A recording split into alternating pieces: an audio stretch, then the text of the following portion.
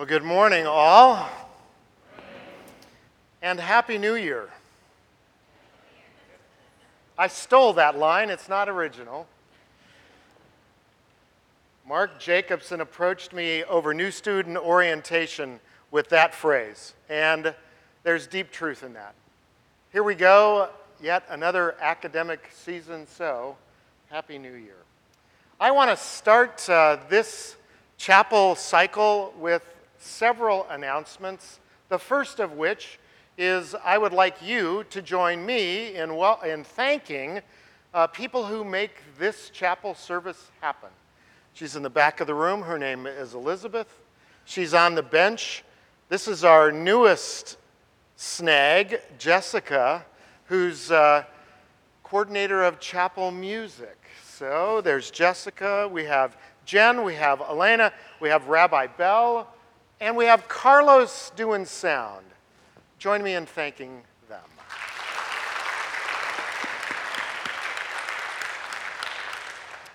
The numbers you need to remember are 1, 2, 3, 6. Repeat after me. 1, 2, 3, 6. Okay, there was an epic fail right there because I said repeat after me, and you joined me. So the numbers are? 1, 2, 3, 6. When we get to the hymn, O God, our help in ages past, those are the verse numbers that we're going to sing. All right? 1, 2, 3, and 6. We have a new theme for chapel. You can see it on the cover of your bulletin. You see it up on the screen. It will be literally embedded all over the service on this day. Known and loved.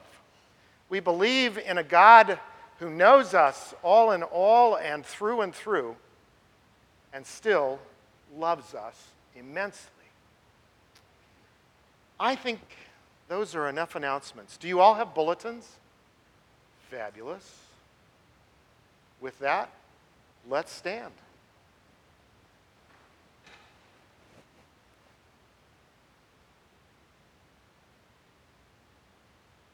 God who loves us, God who knows us, this God gathered us to remind us that we are known and loved.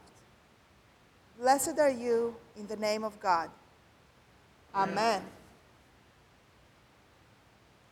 Holy and life-giving God, know us and love us. You know all our secrets, and still you Know us and love us. You are the weaver of our dreams and dance with us in our hurt, and therein you Know us and love us. When we are weak, lacking confidence, intentionally disengaged, there you are, listening and encouraging as you Know us and love us. hold us close. Know us and love us.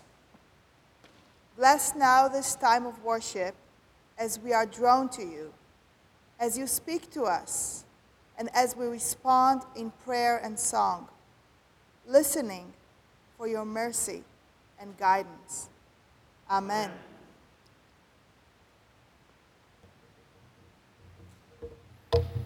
God's grace, God's peace be with you all. Our story is from the Gospel of John, chapter 4. You can read it at your leisure. She did a powerful job describing it. The woman in the story of the woman at the well, we don't know her name. It's never written. We don't know her age. We don't know her profession, what keeps her engaged in the community. We only have a few critical details. Here's one of them. It's the longest one-on-one chat that anyone has with Jesus in the Gospel of John, which is reason enough for us to stop and think about this woman from Samaria.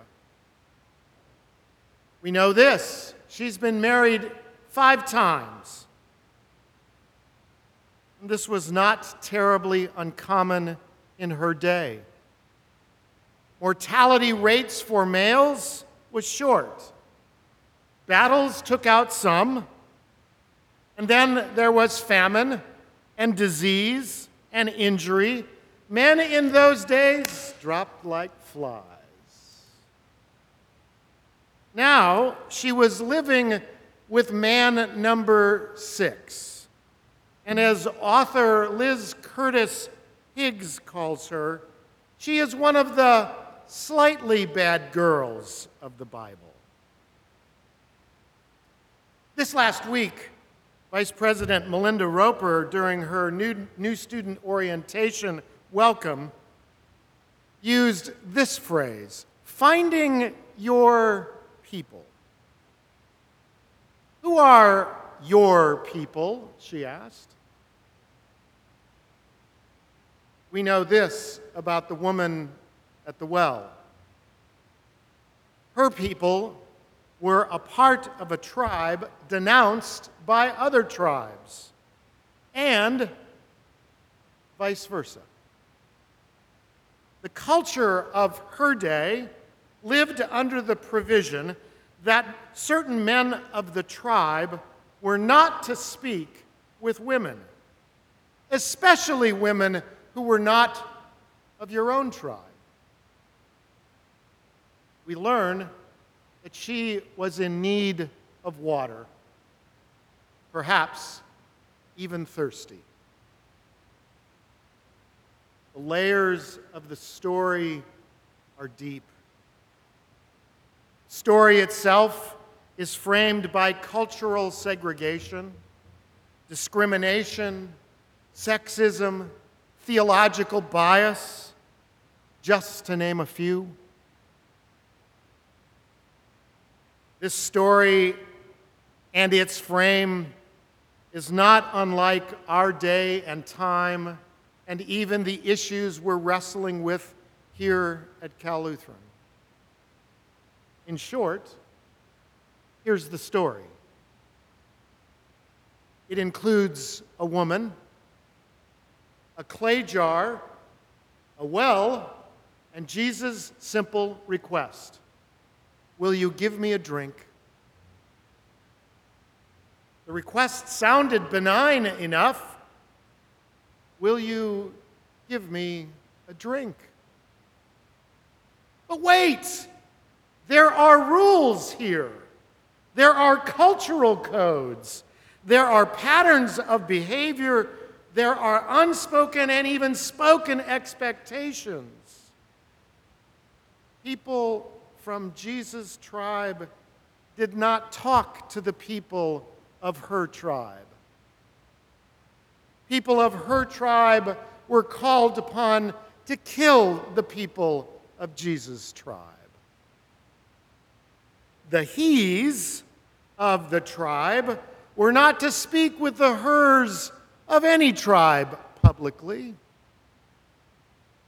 His religious persuasion believed to be superior over her religious persuasion, a polytheistic, anthropomorphic, all out in space kind of religion. But by now you're thinking, all he did was ask her for a drink. All we know is that she came to the well and was perhaps thirsty. Thirsty. Thirsty for what? It begs the question, what are you thirsty for? Perhaps the simplest answer will become the line for our chapel series over this year: to be known and loved. Imagine it this way: God knows us all in all, and through, and still, God loves us. God already knows all our secrets, all our shame, all our masks, our self-pride, our arrogance, our capacity to stir the pot. We have a God who looks in and understands those moments when we think we're smarter than the person we're standing next to and dismiss others because we disagree. God also knows what brings us joy, what are our causes for celebration, what makes our heart beat with love, and what actions we're invited into to serve the needs of many. God knows, and God loves. This year, University Chapel will focus on the God that knows us, and in that knowing, loves us. It is my hope that as you engage this theme, you will know more deeply the presence of God and fall deeper in love with this God. Amen.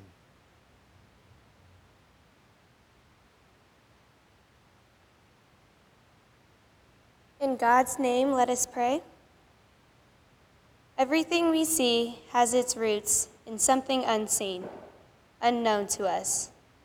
Trees, rose bushes, discrimination, arrogance, self-centeredness, cavalier assumptions.